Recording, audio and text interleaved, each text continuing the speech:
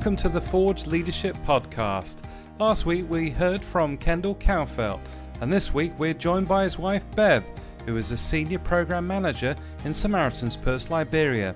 In a very moving interview, Bev shares the deep emotions of living through the Ebola crisis and not knowing whether she would live or die, and how this has shaped her identity. So, welcome to the Forge Leadership Podcast. Today we're joined by Bev Kauffeldt. Bev works for Samaritan's Purse in Liberia. Last week we listened to her husband, Kendell, talking about his experiences of leadership and the Ebola crisis in Liberia. Bev, welcome to the podcast. Thank you very much, Simon. Cool. So you're sat in Monrovia today, is that right? It's a public holiday, and you're speaking to us. Describe where you're speaking to us from. Yes, it is a public holiday today, and I'm in the office. It's beautiful, sunny, and warm. I spent some time on the beach today, so wow. Yeah, it's just gorgeous today. It's cold here in the UK in winter. I'm feeling jealous. Yeah, sorry. Hey, listen, what made you want to go and work in Liberia in the first place? Why leave the comfort of being brought up in Canada and go and live in West Africa? I've been working with Samaritan's Purse since 1999 and just really felt that this is the type of work that God wanted me to do. And so really it wasn't about coming to Liberia.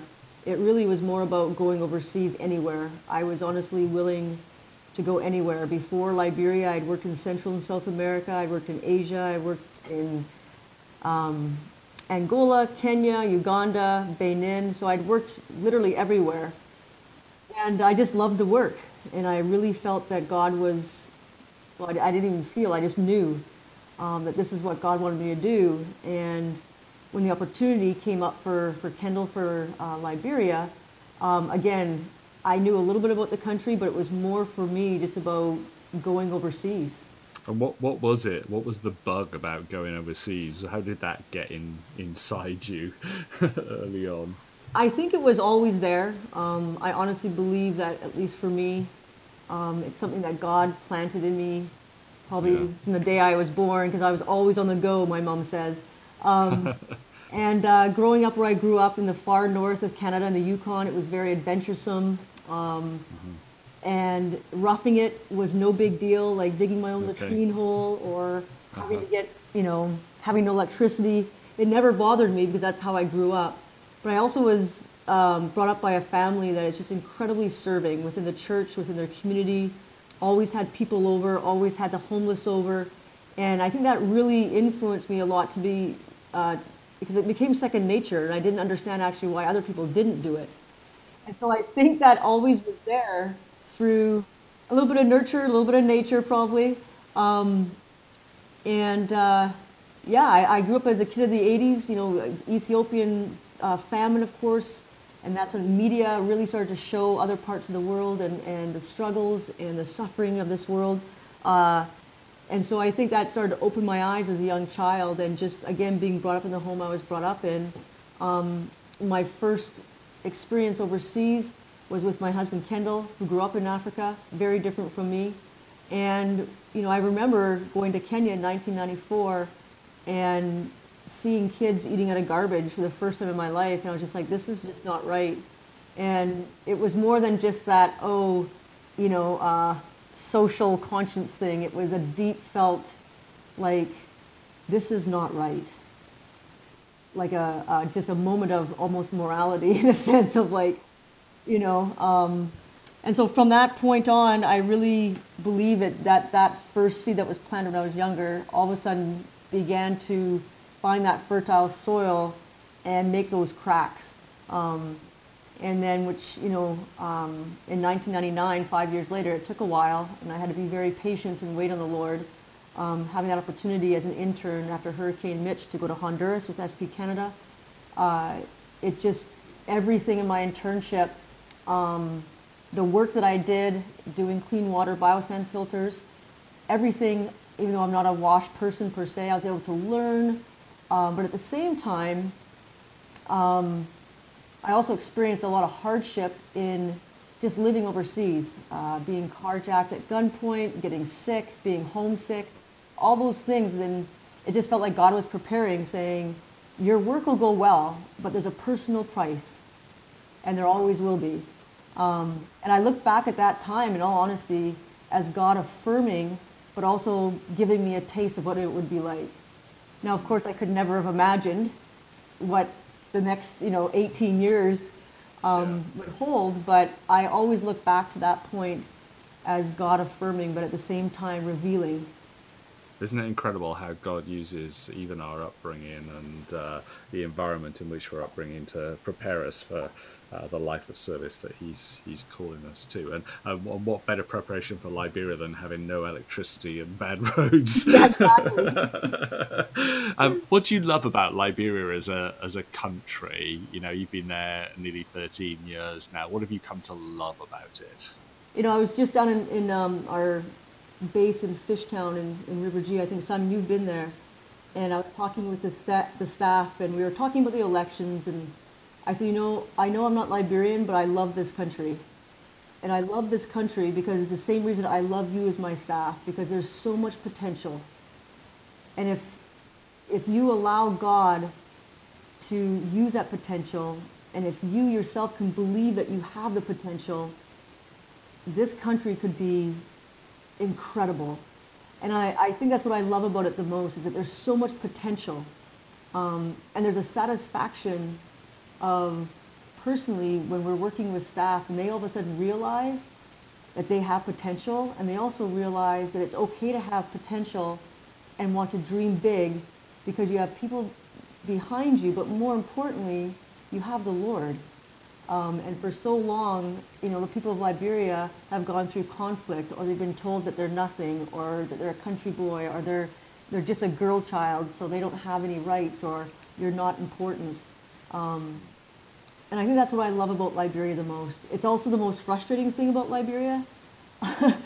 But I think that's why I love this country, is that there's so much potential, and it's so exciting to see it when it starts to move, because you know that it's God. Yeah. Do you spend quite a bit of your time talking to people about what the future could be like, or what their future could be like? And how do you go about doing that in a way that's aspirational? Yeah, I guess with mostly the staff that I work with, as part of the senior programs office, I'm working with program managers, sector managers, and trainers and everything like that. And I want them to know, regardless of their position, they have the potential to be more with the talents and gifts that God's given them. And so I'll do different things. Some of them are very formal and intentional. Like I did a leadership little seminar on Fridays, just for a few Fridays, 2 groups at a time, no more than 20 people, just to be very intentional, to talk about that, to talk about how in leadership you first have to lead yourself and be responsible for your own actions and lead you before you can think about leading others. And what does that mean in a Liberian context? It means just because people say you're something doesn't mean you have to believe it.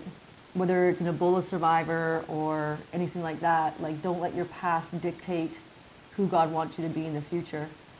So there's those type of formal opportunities, but then the informal opportunities just come, when staff walk in the office and you start talking, and they have questions or anything like that, and just using those opportunities all the time to take the time for those relationships, looking away from my computer when they're talking to me, and be fully engaged and listening, because I know those will be the moments that I miss whenever I do leave Liberia. No, as someone once said to me, all I need from you as a leader is your attention.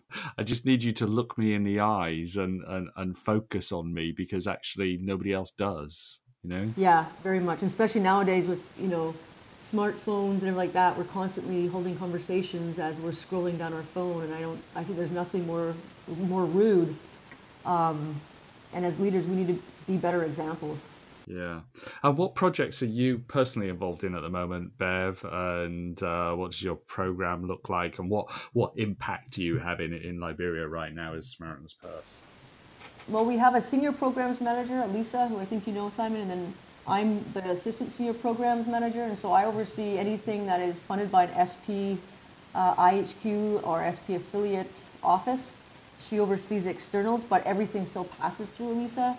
And so we have water and sanitation projects. We have our active fellowship sports ministry projects, literacy.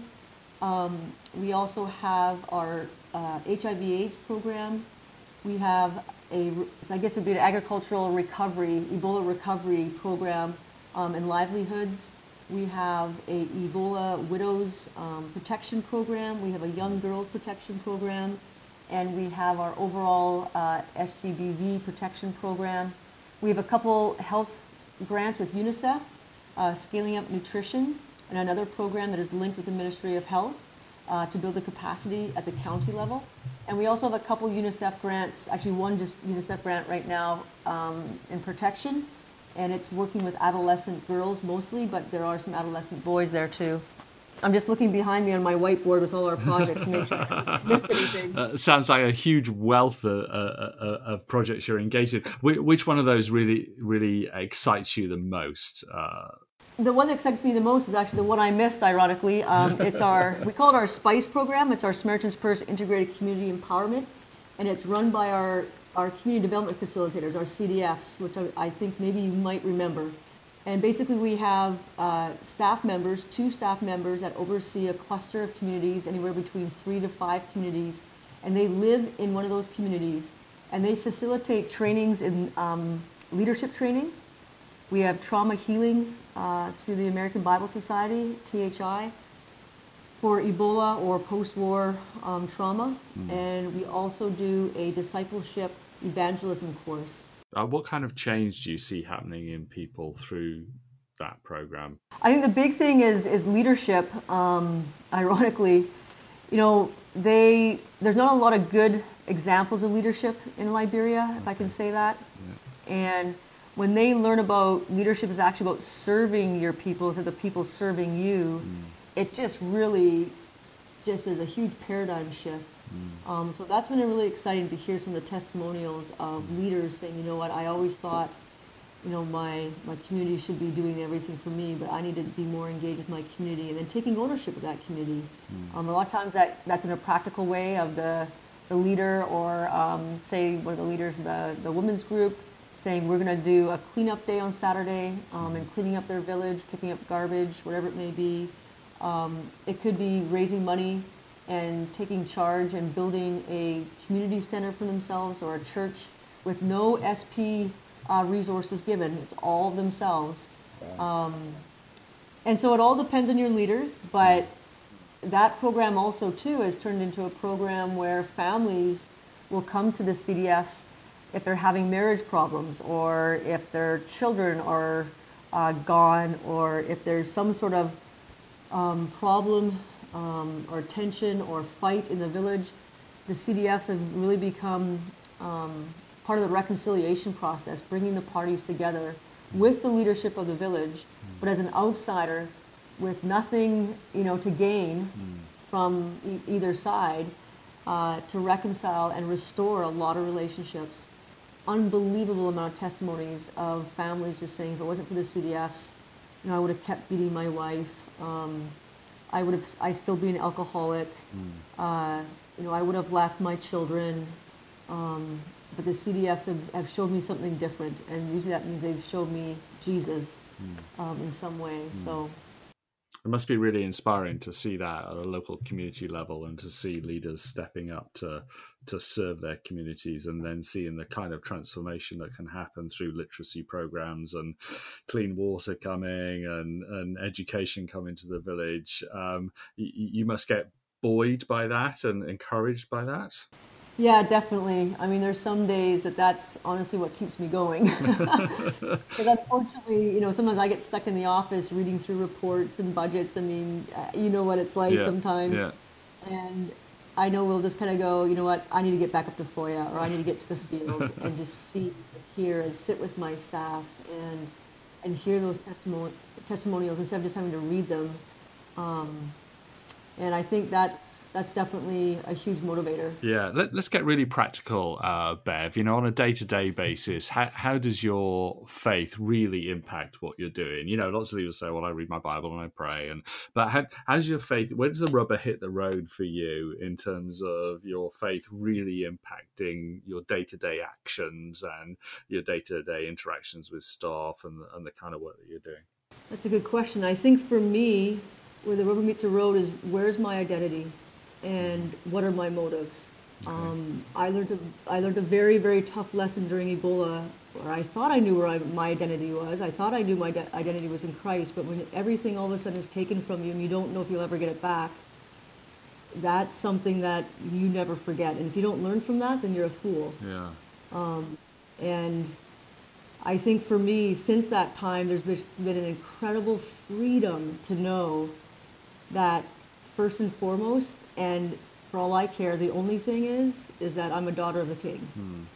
And so when I'm making decisions, it's not an ego thing. It's not trying to prove myself. It's not putting false expectations on my staff. It's letting them first and foremost know that their identity is in Christ. And when you understand that and are able to grasp that, and again, it's a daily struggle sometimes, there's an absolute freedom that in serving. Because it's not about you. And if everything was taken away, it doesn't matter.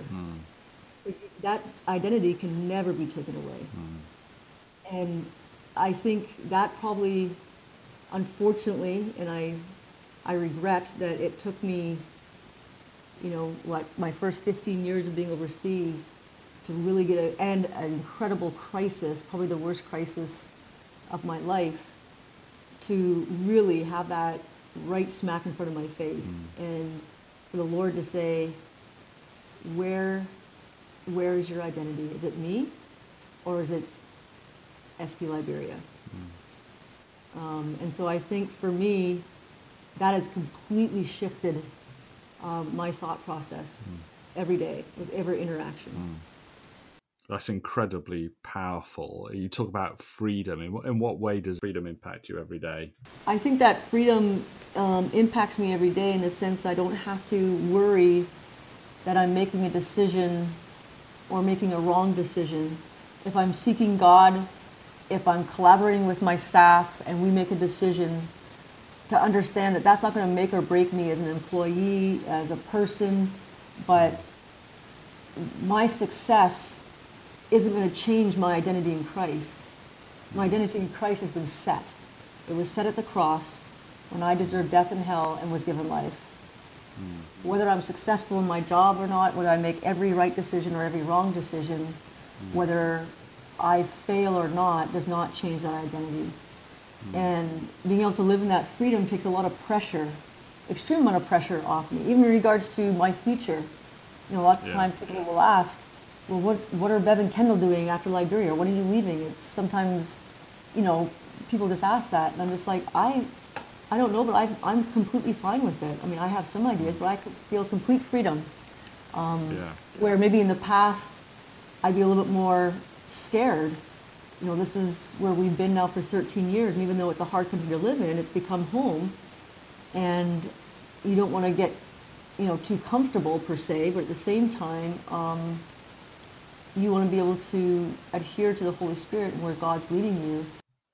That's incredibly powerful, and I resonate with it strongly. And although I've not been through anything to the extent of crisis that yourself and Kendell have been through in dealing with Ebola, it is my experience that leaders who face up to the dark night of the soul, who face up to failure and actually are able to come through that with a deeper sense of identity and a deeper sense of who they are in God, do have a remarkable freedom to be themselves. And if only we didn't have to go through those experiences. Yeah, exactly. Unfortunately, we're slow learners. Absolutely. Now, tell me about the Ebola crisis and your involvement in it. How did you first become aware that there was a problem? We had heard in March of 2014 of some cases in Guinea. And then I think there was a couple cases that came over the border of Foya. One of them actually ended up reaching down here to Firestone. And so, we started doing a lot of awareness, shifted our programming to emphasize Ebola awareness. Some of us, dependents and children, were evacuated just for precaution. And so that's how I first became aware of it. When we came back in May, everything seemed to be clear for Liberia. For May and the majority of June, and I believe it was June 11th, that Dr. Brantley, Kent, one of our good friends, called Kendell and just said, I think I have an Ebola patient at Elwa. And then from there, things just, in every way, just spiraled down. And what was the worst moment during that crisis, and how did it feel? Yeah, I don't know if I could put into words how it felt, just because it was so like nothing I'd ever experienced before. There was a lot of low points, to the point where I just didn't even think about how much lower we could go, or I could go. I think for me, there's probably a couple low points. Unfortunately, my job as a hygienist and the lead hygienist was obviously overseeing the water supply, our chlorine solutions, making sure the waste management was taken care of, the burns of our equipment and suits that had to be disposed of in a safe fashion, making sure all the buckets had chlorine in them. But also a big part of that, of course, is dead body management, which was not something that we usually do in WASH, of course. And not being a medical person, not like I've been around death very often. So I think probably some of my lowest points were during those times where it was my job to prepare a body safely, to protect others, protect myself. But I was the last person that a person saw, and I was a stranger in a suit. And you feel for the family, you feel for them, you can see the fear and the hopelessness in their eyes. And I think some of those images will always be burned into my mind and soul. I think probably one of the lowest also too was the July 26th, Liberian Independence Day, when I had to get up pretty early, about 5 or 6, and Dr. Natalie McDermott and myself went and took a test for Nancy, and then we went to Kent's place and got his final blood test, his second one, that would prove to be positive. And then we headed up to the unit thinking it was going to be a quiet day because of the holiday, and it was still dark, and there was an ambulance at the confirmed side, an ambulance at the suspect side, and I think that whole morning all I did was move bodies. I'd go in for almost an hour to an hour and a half, come out, replenish with fluids and a pack of M&Ms, get clearance from a doctor or a nurse to go back in, move more bodies are dying now, decontaminate out, and just kept going and going and going. And I remember walking out once and looking at our deputy country director, Joni Biker, a close friend, and just being so overwhelmed. Her and John Freiler were there from Samaritan's Purse Ministry coordinator, and I was just like, I remember saying to them that it's like the gates of hell in there, and I just was numb. And then to end that day, Kendell had called me at the unit as I was just getting cleaned up to come, and he said, I need you and Joni to come to the office. And he had just gotten a text about Kent's status, that he had Ebola, and also Nancy, and so the three of us were just together, and the realization then that Kendell and us had to now go face our staff and SIM staff, our friends, our family, and tell them probably the most devastating news that our team has ever had to hear or ever will hear. And just being in that moment was, my heart still beats like through my chest when I think about it. It just seems very surreal now looking back, but at the time it was surreal in the sense of I cannot believe this is happening. And then that overwhelming hopelessness and fear started to set in, like nothing I've experienced before. And pray and vow I will never feel again. I'm being stalked by a killer. And knowing that I had to go back into the unit, knowing that my job, I had been exposed to the Ebola virus every day, hours upon hours every day. really hit home. And what were the people who kept you going during those darkest moments? I think our team, we had an incredible team. I think we had MSF people who, even though organizationally we're probably very opposite in a lot of ways, but I honestly believe that God orchestrated that those specific people from MSF be with us specific people here at Samaritan's Purse Liberia and the DART team. There's a bond that we all have that is still very strong. Yeah. And it's very sacred. And so I think we just had to keep telling each other. Remember, one person just kept on saying every single day, like, he still sits in the throne. And I had to believe that, because I knew if I didn't believe that, even though everything in me didn't want to believe it, I was done. I knew I'd be done in every sense of the way. And so I think there's something when crisis hits, and you can go shoulder to shoulder with people who are willing to fight. You can see how just the unity and camaraderie in the military is so important. Because that's what it felt like. And so, I think it's our team. It's the amount of people that were praying for us all over the world, including obviously yourself and the UK office and all of SP and churches and family, complete strangers I get emails from. And it was overwhelming. It was unbelievably humbling. And so you just knew you had to just keep fighting. And yet you chose, after a time out of Liberia, to actually go back and serve the people of Liberia. What was going through your mind as you were making that decision to go back and serve and re-enter and engage in, now being back there since 2014 for the last 2-3 years? What was going through your mind in that process? I think for me it was very hard for me to leave at the end of July, to leave our staff. I felt like I was betraying them to leave, even Kent and Nancy, even though they were going to be evacuated. And I'm kind of laughing because, Simon, you know me, I have a little bit of a stubborn streak and fighter in me. So I just needed to get back into that ring. I was just like, I will not let this defeat me. It's kind of like how you feel at mile 25 in the London Marathon. Everything in you, and even people are telling you you're crazy, but you're just like, I'm going to finish this.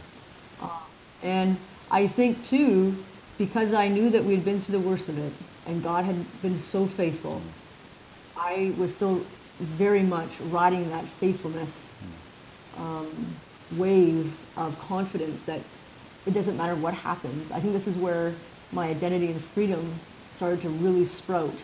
And I needed to be convinced even more so, but I knew that that convincing would only come by returning and facing it again. And I came back as team lead, which was very overwhelming. I think it might have been the first female team lead for SP, I'm not sure. But I don't think I thought about the position as much as I thought about, being back with my team and helping them fight. I knew everyone, our national staff, had just been fighting so hard and they were tired. And I wanted them to know that I personally had not abandoned them. I wanted to come back so that they would know, I have your back, we're in this together still, let's keep pushing. Every night and every morning I read Psalm 91 and Ephesians 6 out loud. I was living by myself. The only thing I could touch was our cat, but I literally would read it out loud to convince myself every morning, every night. That's incredibly powerful. And as you now kind of look forward to the future for Liberia and your hope for the Liberian people, what would that be?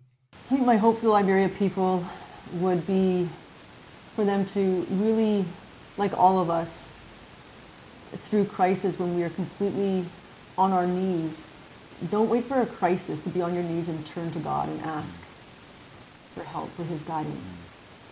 He is there. If we would just, submit ourselves to him, that's what he wants.